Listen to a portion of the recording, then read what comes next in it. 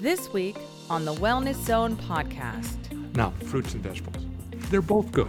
However, we have the ranking reversed. Rather than saying fruits and vegetables, we should be saying vegetables and fruits.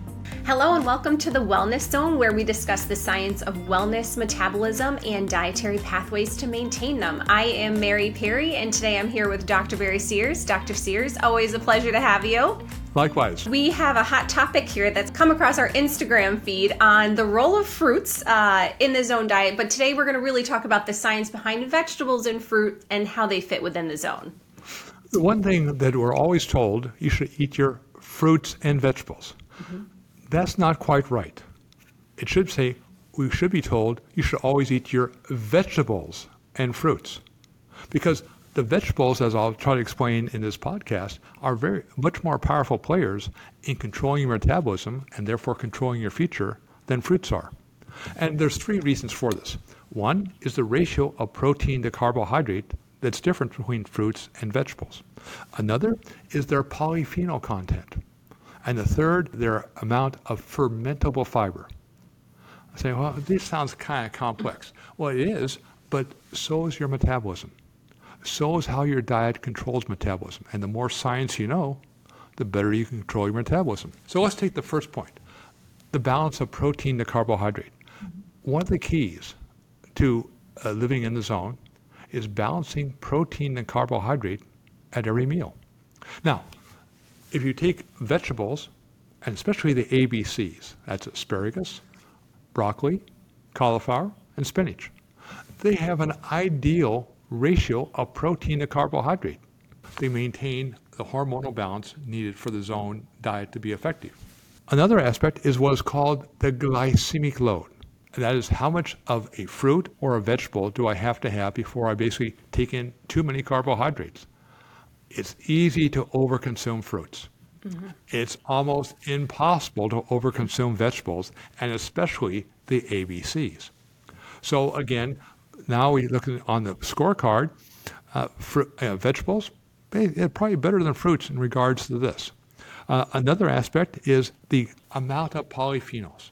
Polyphenols are the chemicals that give fruits and vegetables their color, but they do far more. They are basically powerful modulators of our genes, but only if they get into the blood. And so now we have the aspect of looking at the polyphenol contents. Now, they're important, but they're not found in fruits and vegetables in very high concentrations. Maybe 0.2% of the weight of a piece of fruit are polyphenols. Vegetables, only about half that, or about 0.1%, which means I've got to eat a lot of fruits and vegetables to get enough polyphenols, assuming they get in the bloodstream. Now, there's other sources of polyphenols. One are called spices. Now, you often use spices in your cooking? Always. Now, they are very high in polyphenols, about 5% of the weight. Now, would you take a tablespoon of curcumin and basically put it in your mouth? No, it's bitter. Polyphenols are incredibly bitter. And so that's why people like to eat fruits more than vegetables, because fruits have more simple sugars that cover up the taste of polyphenols. And finally, why do we want to basically look at fiber? Because fiber is two parts of fiber. There's the insoluble fiber and the fermentable fiber. And say, I don't get fiber is fiber. Wrong. Both parts of fiber are useful. Now, in terms of the insoluble fiber, this is what is really a bulking agent. It makes the stools larger. Okay, they go through the GI tract easier. But they have no metabolic benefits. You find these insoluble fibers primarily in whole grains, nuts, beans. So they have fiber, but the fact is, it's not the fiber that can really help you out. The fiber that can help you out is the fermentable fiber. This is now basically, we can't absorb it, but the bacteria in our gut can break it down to basically now give what are called short-chain fatty acids. Short-chain fatty acids are things like butyric acid. Say, well, I'll just take butyric acid from the health food store. probably not a good choice because butyric acid is also the primary component of vomit. So taste characteristics somewhat compromised. But the bacteria can break it down, and basically this provides the source of energy for the bacteria and the cells that line the gut. Not only the small intestine, but also the colon, which is most of our gut and most of our action takes place there. So if the cells lining the gut are not being fed, they're not going to work very well. What does that mean? Little microbes can start getting in the blood and causing more problems. But these short-chain fatty acids do more. They're also signaling agents. They act as traffic signals to control the flow of information. And so basically, this is why fermentable fiber is so important in your diet. Now we go back to the aspect of fruits and vegetables. They're both good. Mm-hmm. However, we have the ranking reversed. Rather than saying fruits and vegetables, we should be saying vegetables and fruits. And really, we should be saying not fruits and vegetables, but say the ABCs and fruits, and primarily the ABCs.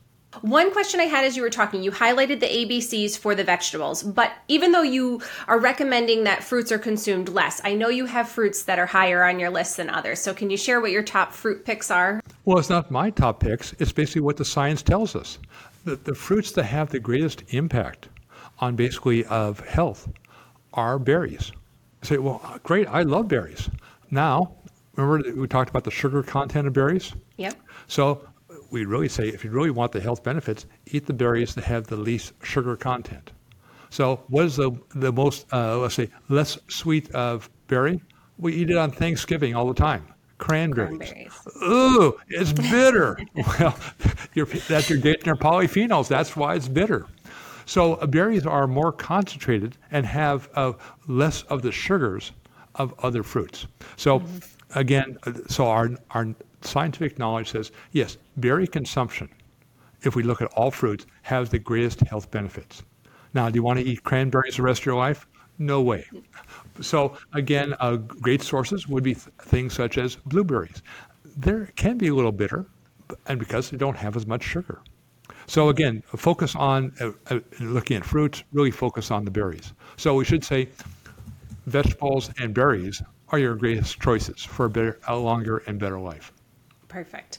And one other thing I wanted to highlight too, Dr. Sears, that you've talked about, especially with females as we age, is that it's really important, this concept of having vegetables be the primary source of your vegetable and fruit intake over fruits, because as we age, our estrogen levels go down and insulin goes up. So we're also more susceptible to these sugars that you were just talking about that come in fruits.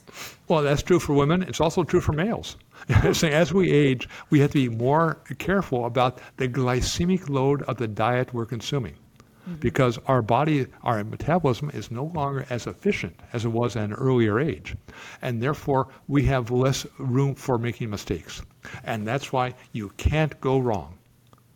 And your grandmother knew this by saying you can't leave the table until you eat all your vegetables. So smart. Well, Dr. Sears, thanks so much for your time today. It's always enlightening being able to speak with you on these topics. Well, thank you. For more on this subject and many other topics on the science of wellness, go to drsears.com. The views, thoughts, and opinions expressed on this podcast are the speaker's own. The material and information presented here are intended for informational purposes only. None of the views, thoughts, and opinions expressed are medical advice. For medical advice, you should consult your doctor or other medical professionals.